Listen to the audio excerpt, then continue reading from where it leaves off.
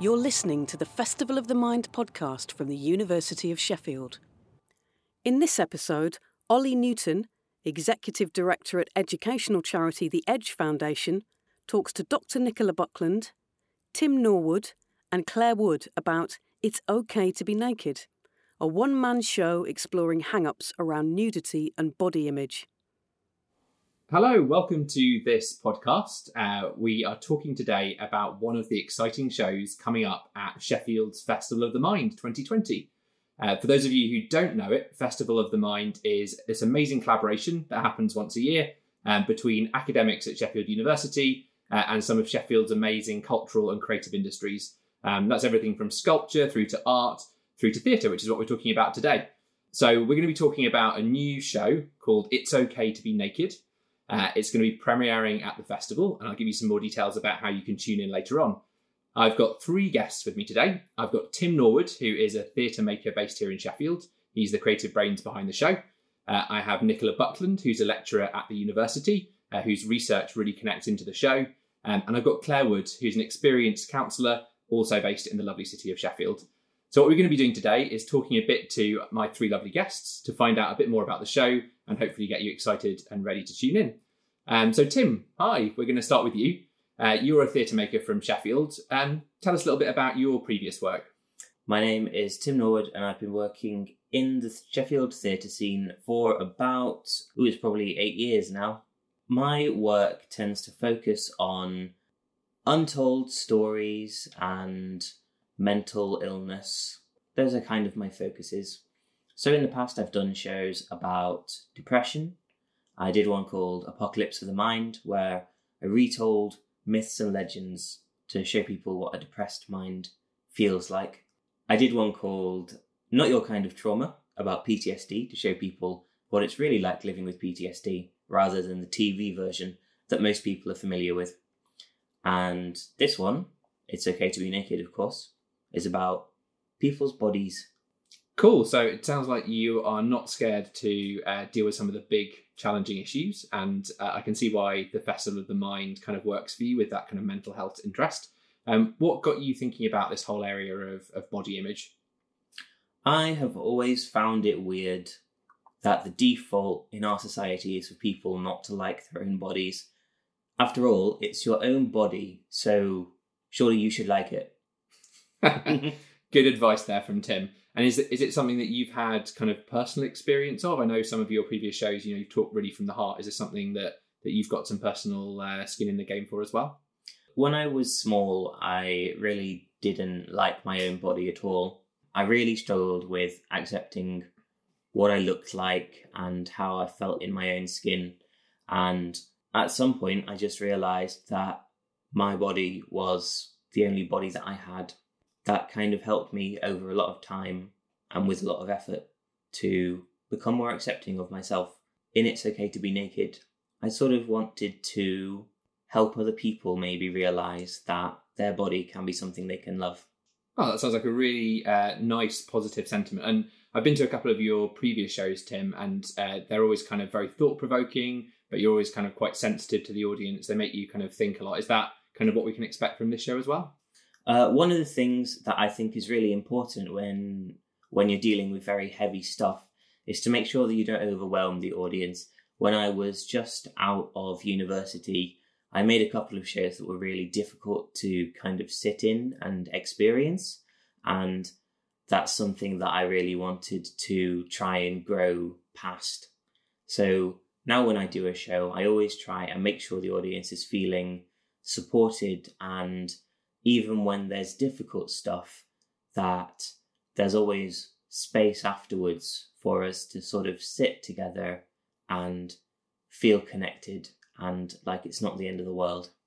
That's a nice way to put it. And I should say, it's a nice plug for me to say that actually at the end of the show, if you'd like to tune in for that, Tim and Nicola and Claire will be with us again, answering questions and kind of picking up any support that you might need if it's affected you, if the themes have affected you. So you'll be able to hear from these three lovely people again. I think that's a really good time to bring in Nicola. So the Festival of the Mind is all about bringing together creative people like Tim with researchers and academics from the university. And Nicola is the academic partner for the show. So Nicola, do you want to say a little bit about your work in this area? Yes, and thank you, Ollie. Yes, so my name's Nicola Buckland. I'm a lecturer in psychology at the University of Sheffield.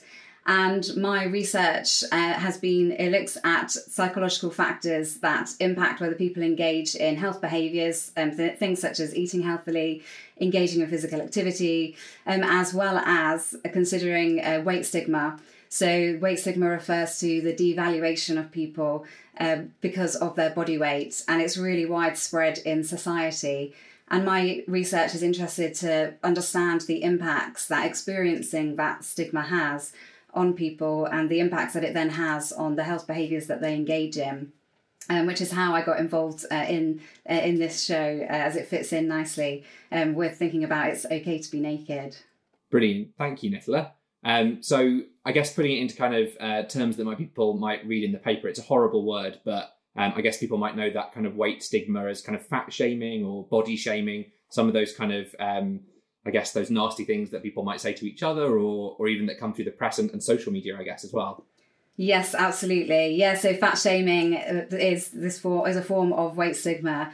So it comes in various different forms, such as being teased, being laughed at, for other people feeling ashamed of you. So maybe your close family or your friends feeling ashamed of you because of your weight.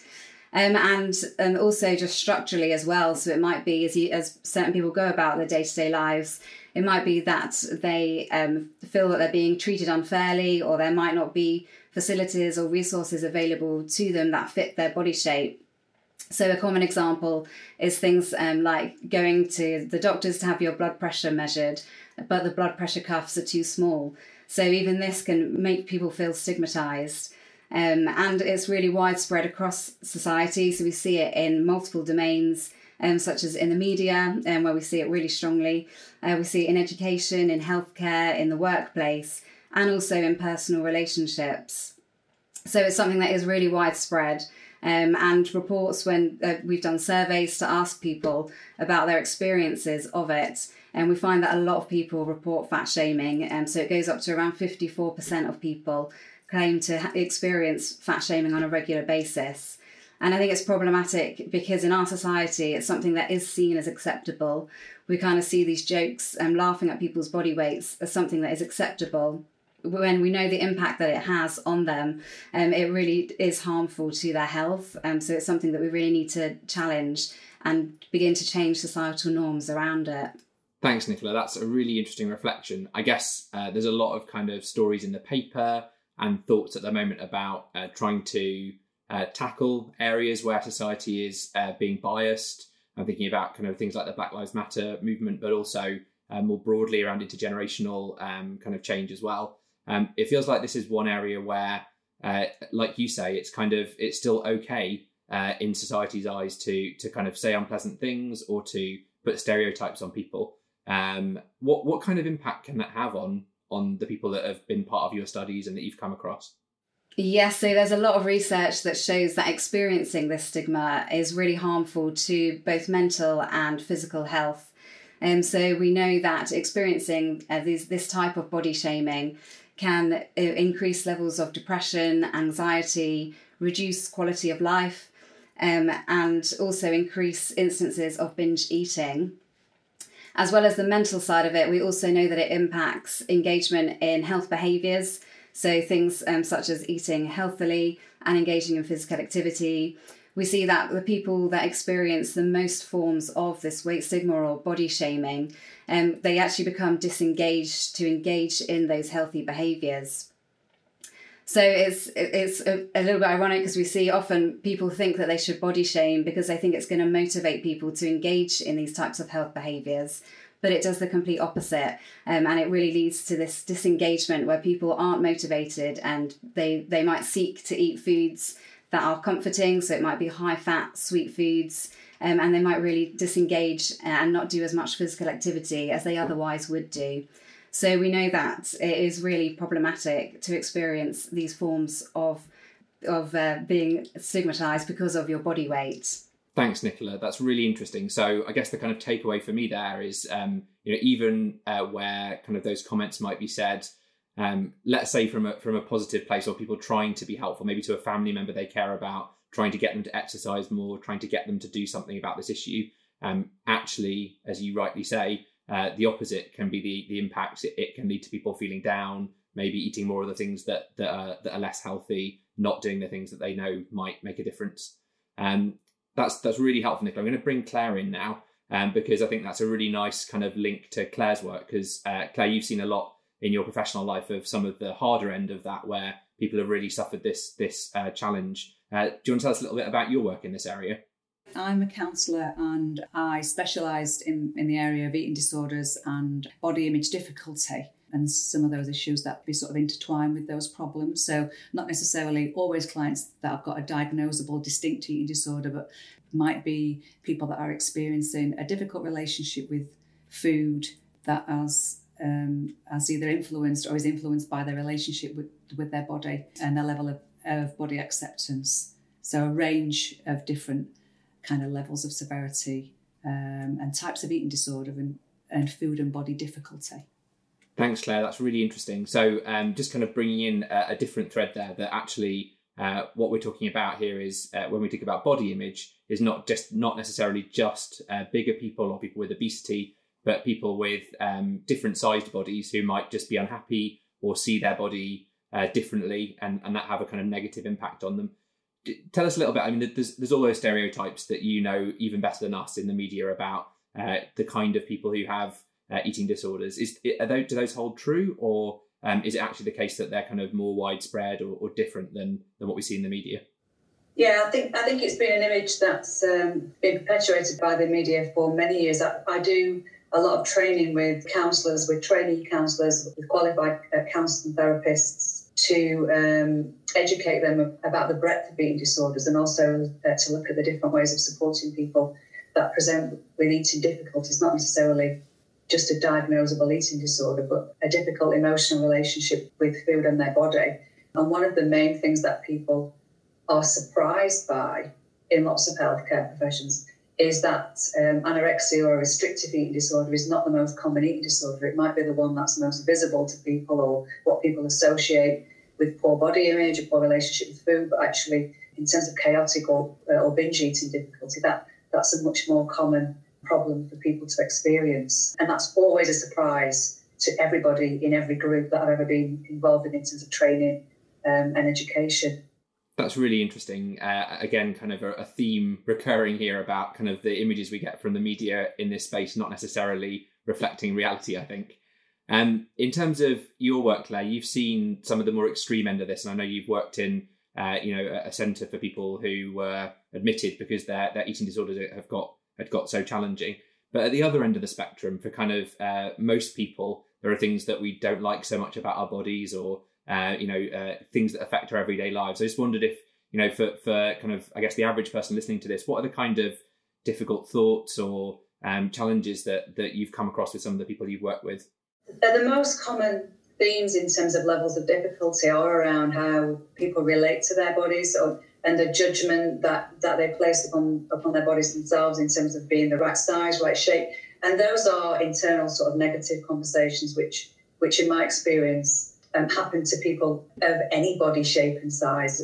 It's a kind of common factor. I remember working in eating disorder community services where there were support groups which were provided, and then the commonality, like the common denominator in terms of regardless of which type of eating disorder or what their relationship with food was like and what size their body was like. So there'd be people in the room in a larger body, people with a restrictive eating disorder in a smaller body, but something that they shared in common was how they viewed their bodies as being wrong and being unacceptable. And that was a kind of commonality that was shared within group members, even though the way they used food or related to food might appear very different. That was a kind of common denominator in terms of shared experience, that their physical representations weren't good enough and needed to be different. Thanks, Claire. And in terms of where people pick up these negative self-conversations, these negative doubts, Nicola's talked in her work about some of the more direct ways that happens, maybe through negative comments from family members through to people in the street. But where else do people get those kind of negative views about themselves or how they should look? To echo Nicola's comments about people's interactions that they might come across in terms of healthcare professionals or other kind of similar forums, that message, that sort of initial response or assessment, that's something they're experiencing sort of medically or health-wise, is determined by their weight. And that's the kind of primary measure, and that really reinforces how somebody's already feeling. But everyday interactions, TV, media, magazines, if they're still something which access, but online kind of platforms. We all know about social media and the impact that has upon someone's sense of self and view of self. So it's I always see it as kind of across the board. These messages might be kind of smaller in each area, but when you kind of create a cumulative effect of that in someone's lived experience, that has a huge impact on how somebody sees their physical selves and how acceptable they feel that to be in society. Thanks, Claire. I'm going to bring it back to Tim now. You said at the start, Tim, that some of the kind of, I guess, the push for this show came from some of your own experiences. So just picking up the thread from Claire's point there, were there kind of particular things that made you feel negative about your body when you were younger? When I was younger, I was always, because my birthday is in August, I was always one of the youngest kids in my class at school. So I was one of the smallest and one of the skinniest as well. I think nowadays there's a lot more pressure on men and boys to be muscular. But even back then, I felt ineffectual and unimpressive. A difficult thing to carry around with yourself. It influences so much of the way that you think and feel about yourself and about how you deal with yourself and about just your emotional state day to day. And it's something that you can sort of not understand as well. It can be this wound that you carry around inside yourself without realizing. That's kind of what it was like for me. So some nice honest experiences, which I'm sure will come through in the show as well. And clearly you've come some way in dealing with those because your confidence is now at a level where you're going to be getting naked during the show, as the title suggests. Now, other than ticket sales, why do you think the kind of you getting naked as part of the show is an important part of this? Yes. Partially, I'm taking my clothes off in the show because it feels a bit meek to stand up in front of an audience and simply stand there as if I'm on a soapbox and declaim that it's okay to be naked. Yeah, I think that's quite a sort of meek approach to the issue, when really what I want to be doing is demonstrating to people that it's okay to be naked, not just telling them. Because this isn't school or university or a TED Talk. This is a piece of theatre, it's a piece of art. And one of the things that I really love about doing artistic work is that it lets you go further.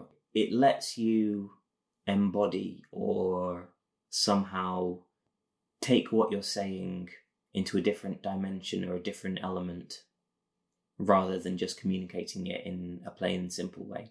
I think it's a lot more powerful to see somebody actually getting naked, whilst they are also telling you stuff about how it's okay to be naked, rather than just hearing the facts. I think there's an emotional quality to that and an experience-based quality to that, which makes the message a lot more powerful and which makes it more likely to stick with you. That's why I'm taking my clothes off in front of a crowd of people. A very good justification. And so the content for the show, obviously you'll be taking your clothes off during the show, as we've said. You'll be talking about your personal story. There's going to be elements in there of a story that you've developed yourself about a fictional guy and his experience with nakedness. And then there's also content, I guess, designed to make the audience think about different aspects of nakedness, the World Naked bike ride, and all of that is kind of in this beautiful mix for the show. Is that what we're kind of expecting? Yeah, that's kind of all the different segments. I like providing a variety in the work I do. So I want some storytelling, some drama, some candid conversation, some interesting facts, a little bit of everything. Great. I'm really looking forward to it. So, Nicola, I guess, is this your first kind of collaboration in the research world with somebody from the world of theatre? Yes, it is. Yes. So yeah, I'm really excited for this opportunity. I think it's such a fantastic thing to do. I think as researchers, sometimes it can be quite challenging to get our research out to the public, but it's so important to do it. So yeah, I'm really excited and really pleased to be involved in this. Yes, impact is the kind of key word in research now, isn't it? I know that's kind of what everyone's kind of striving for and being measured against. And I guess this is a very different kind of impact to maybe research journals and conferences, which are really important in the academic community. But we're hoping that this is going to have a positive impact on, people in Sheffield who might be feeling in the way that Claire described about their bodies, and this might help to kind of give them a boost. So I guess it's kind of impact in a different way, isn't it? Definitely, yes. And I think, well, for myself anyway, going into this research area, initially it was to make a difference to people's lives. And to do that, you need to communicate with people, and doing it through theatre, I think, is such a great way to do that. Having an article that you've written that's online isn't always accessible or engaging for everybody, whereas something like a theatre show is something that people can get really engaged in. So yeah, I think it's a great way to have impact and to try and get our research out to people in the public that we want to make a difference for. And we're going to be borrowing one other kind of aspect of academic work here as well, and trying to do a little bit of measuring the impact, aren't we? Looking to try and see how the audience are feeling before and after. We've been working with another academic partner from the University of the West of England, who's been looking at kind of micro-interventions in this area and is helping us with that. Is that an important part as well, Nicola? Yes, it will be really important. So I won't say too much about it in case there's anyone that will be a part of the show in the audience that will be completing any of the questionnaires that we give out. But yeah, absolutely, it's really important because something like this too, it's helping people to understand the fat shaming and the impacts that it has on people. So even just communicating this and helping people to understand it is one way in which we can begin to change things. Excellent. No spoilers. We like that. Keeping us on the straight and narrow on the research side. Thank you, Nicola. That's great.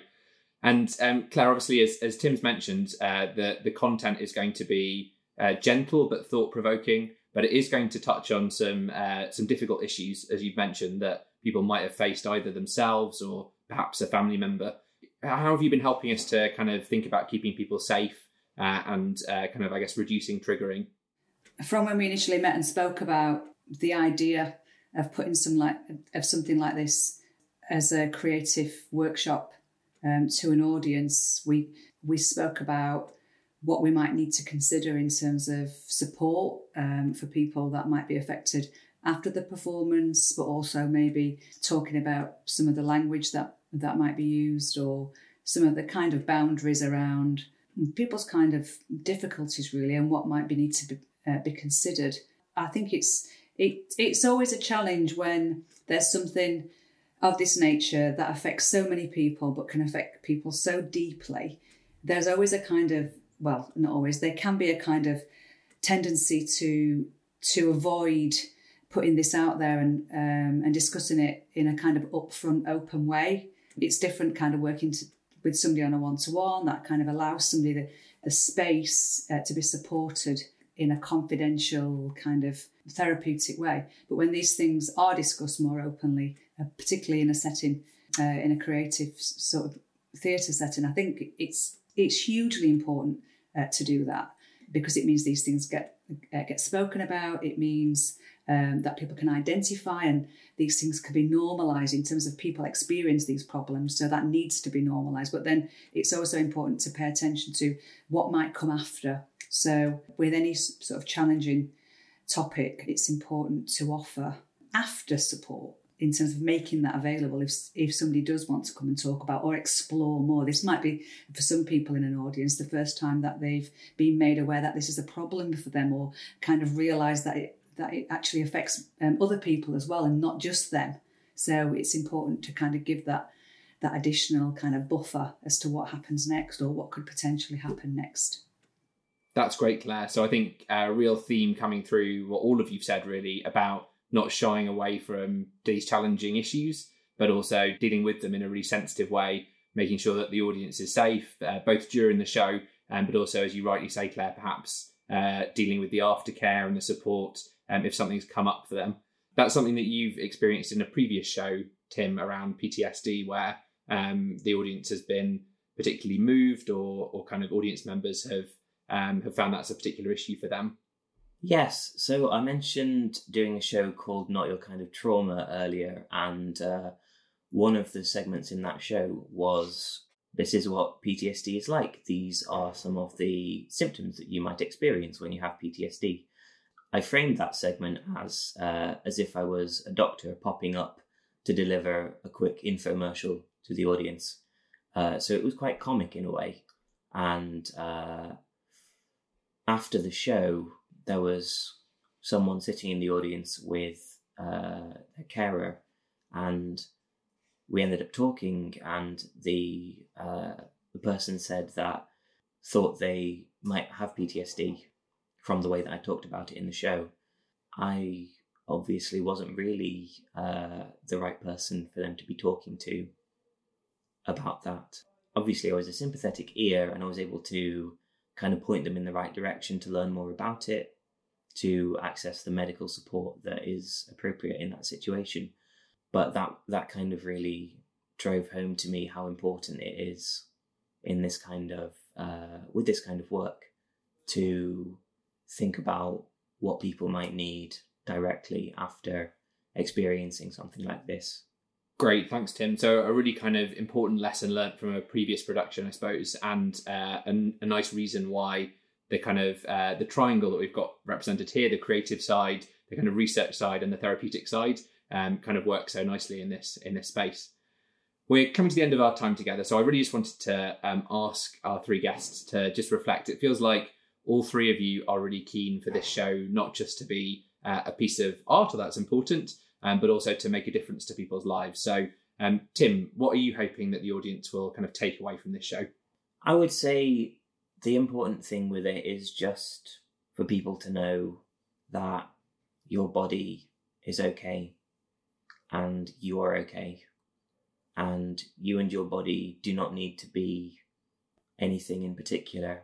You do not need to make yourself into something different. It is perfectly fine. In fact, it is great just to be who you are and to be you in your body. Great advice, thank you, Tim. And Nicola, how do you think the show will help to address some of the findings, or share some of the findings from your research? So I think it will help people a lot to understand that body shaming can go on to negatively impact them. I think even though people may be aware, they may not be aware that they're experiencing it. I think a lot of people may not realise that the actual impacts it then goes on to have on their mental health and their physical health, potentially. So I'm hoping that this show will really raise that awareness for people, and also raise the awareness that fat shaming, we really need to change the way that we think about it, and we need to really try and challenge it whenever we come across fat shaming, and not just laugh in response to it or encourage it. So they're the two main ways that I'd really like this show to impact. Great, thank you, Nicola. And Claire, if we manage to pull that off and kind of have the positive impact that Tim and Nicola have talked about, do you think that could be a benefit to the kinds of people and clients that you support?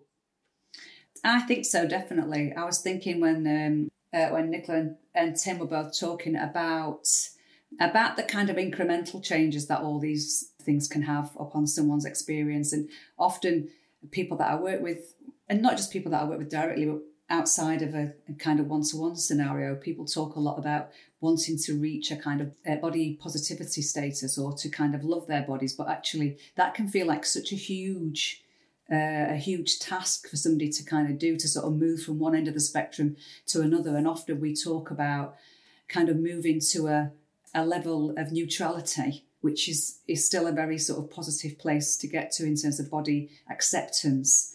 If all these different experiences, including the workshop, kind of help somebody start to question maybe some of their underlying beliefs that they think about other people's bodies, but also think about their own, and start to sort of make some sort of cultural shift on an individual basis, but also across the board to move forward. Wonderful. High hopes for the show. We're really looking forward to seeing it. So huge thanks to Tim, Nicola and Claire for today. And don't miss It's Okay to Be Naked. It's going to be live from the Spiegel tent in Sheffield. on the 26th of September at 8 p.m. And directly after the show, Tim and Nicola and Claire will be joining us again to pick up questions and think about some of the issues that might have come up. And as Claire said, after that as well, she'll very kindly be providing some support if the show's brought up issues or challenges that people want to talk about one-to-one. We'll look forward to seeing you there. Thank you for listening. If you like this episode, please subscribe. We'll be publishing episodes every day of the festival. We'd love to hear your thoughts and responses on social media. Find us on Twitter at FestivalMind and at facebook.com/Festival of the Mind.